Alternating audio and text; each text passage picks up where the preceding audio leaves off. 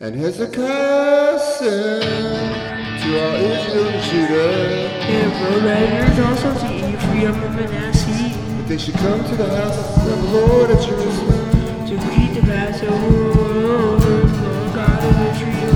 for the king had taken counsel, And his princes, and all the congregation in Jerusalem, to keep the passover in the second month. for they could not keep it at that time, Because the priests had not sanctified themselves sufficiently.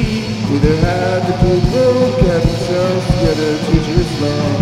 And the thing pleased the king in all congregation. So they established a decree to make a proclamation throughout all Israel, From Beersheba to Hezekiah, that they should come to keep the Passover to the Lord God of Israel at Jerusalem. for they had not done of a long time and time short as it was written.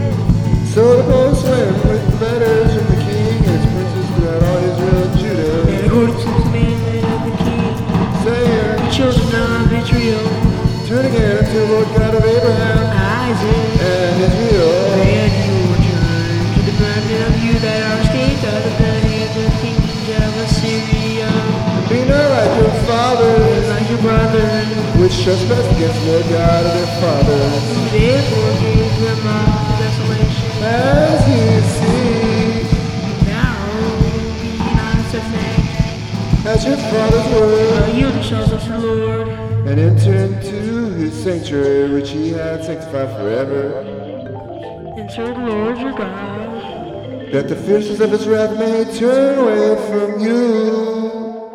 Praise the Lord. Praise the Lord.